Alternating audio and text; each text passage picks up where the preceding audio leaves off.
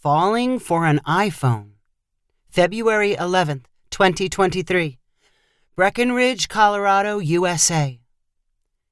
Conditions were just about perfect at Breckenridge Ski Resort. The mountain was covered with blindingly white snow, and the sky was clear and blue. The brisk temperature may have required extra clothing layers, but it kept the slopes from becoming prematurely slushy. Chloe and Twigs carried their skis as they hurried toward a lift at the bottom of the hill. "We gotta get our money's worth," Twigs said excitedly.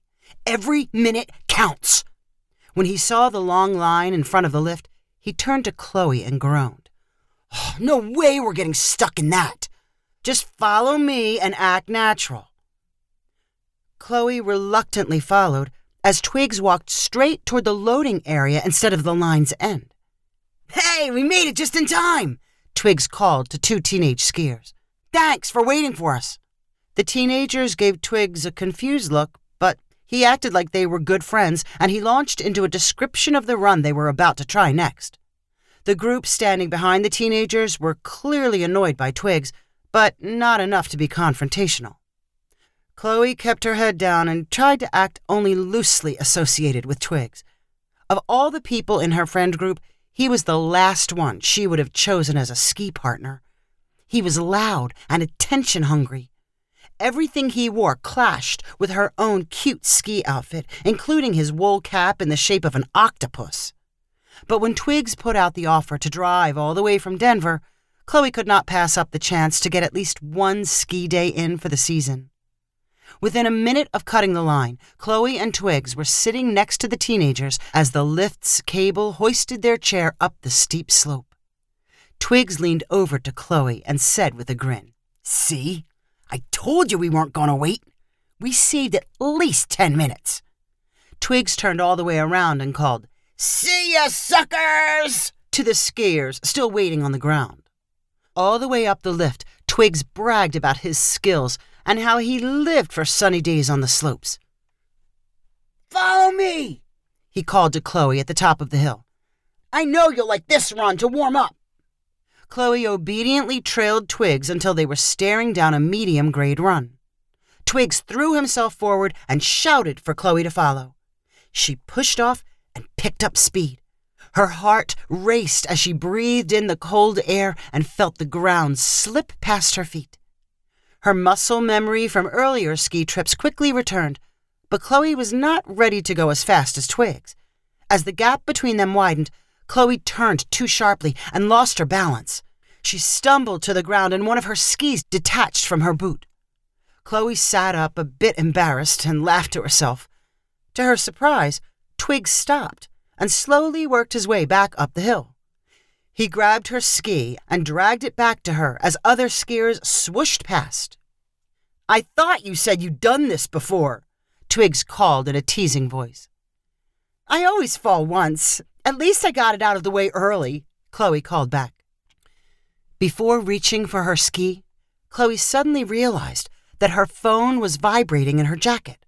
She pulled off her gloves and unzipped her first layer to retrieve the phone and turn it off. When she looked down at the screen, she muttered, "Oh no." "What's up?" "My phone thinks I'm dead. You know how the iPhone 14 calls 911 when it thinks you've been in an accident? Well, mine just did it." "Can't you stop it?" "You've got 10 seconds to cancel, and then it's too late. So now somebody thinks I'm in trouble." Twigs turned and looked anxiously down the mountain. "This isn't good. Ski Patrol's going to come up here. They know your coordinates." "I'll just tell them I'm fine. It was barely a fall." "They won't believe you. It'll be this big production. They'll want to take you down and test you for a concussion. They'll make you sit there for observation. We're talking at least 2 hours of lost time. It happened to a buddy of mine." "Then what are we supposed to do?" Twigs pulled the phone out of Chloe's hands. "I've got a plan. We'll leave this on top of the snow, and after they show up, we'll come along and say you lost it. It fell out of your pocket." "How is that better than me standing here holding the phone?" "Trust me, it's better." Chloe's phone was protected by a bright pink case. Twigs placed it face down on the snow so that the case was clearly visible. Then he practically dragged Chloe to some nearby trees where they had a clear view of the phone and the buildings at the top of the mountain. "We should see a snowmobile coming any second," Twigs said, his eyes searching for any motion in the distance. "What if somebody hits my phone? Do you know how much that thing costs? This is dumb." "Just chill. Would you rather go waste your time having someone pointing a flashlight in your eyes? No one's going to hit your phone. It's so pink you can see it from a mile away." Chloe continued to argue, but Twigs was holding one of her skis. She could not simply take off down the mountain one-legged. She eventually stopped complaining about her exposed phone and began complaining about her cold and exposed face. "I don't understand it," Twigs cried. "They should have been here way before now. This is the worst ski patrol in the history of the world. What are they waiting for? They're all probably down there drinking hot chocolate and eating funnel cakes." "That's where we should be," Chloe snapped. "What if someone was actually hurt? Are they going to just let them die up here?" While Chloe and Twigs shivered and waited, the distress message sent by the iPhone 14 had been received by the Summit County Emergency Response Center. Sheriff Zach Walker happened to be in the room when it arrived. "Another one of those triggered messages from an iPhone," the operator said to the sheriff. "Where's it coming from?" "Breckenridge, the ski resort." "How many is that today?" 6 so far." "You know what to do. Ignore it." Sheriff Walker and the call center had been dealing with emergency calls from iPhones and Apple Watches all through the ski season. Something about skiing set them off, and every time one was investigated, it turned out to be a false alarm. Sheriff Walker had complained to Apple and told them they needed to set up their own emergency response system, but the distress signals continued to arrive and be ignored.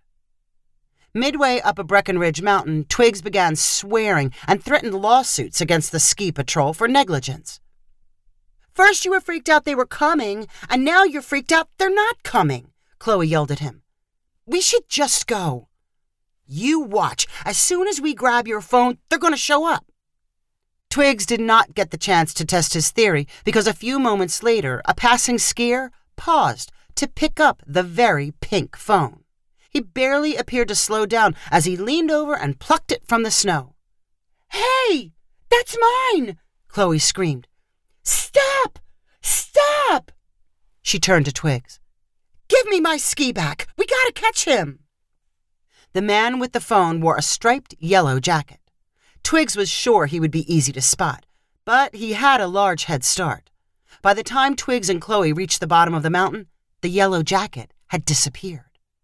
"Wow, sorry about that," Twigs said to Chloe in a pained voice. "Stealing a phone is about the lamest thing you can do, but we might as well enjoy the slopes while we're here." "Leaving that phone in the snow was your idiot idea. You're not going anywhere until we find it. It's got all my data and cost over $1,000.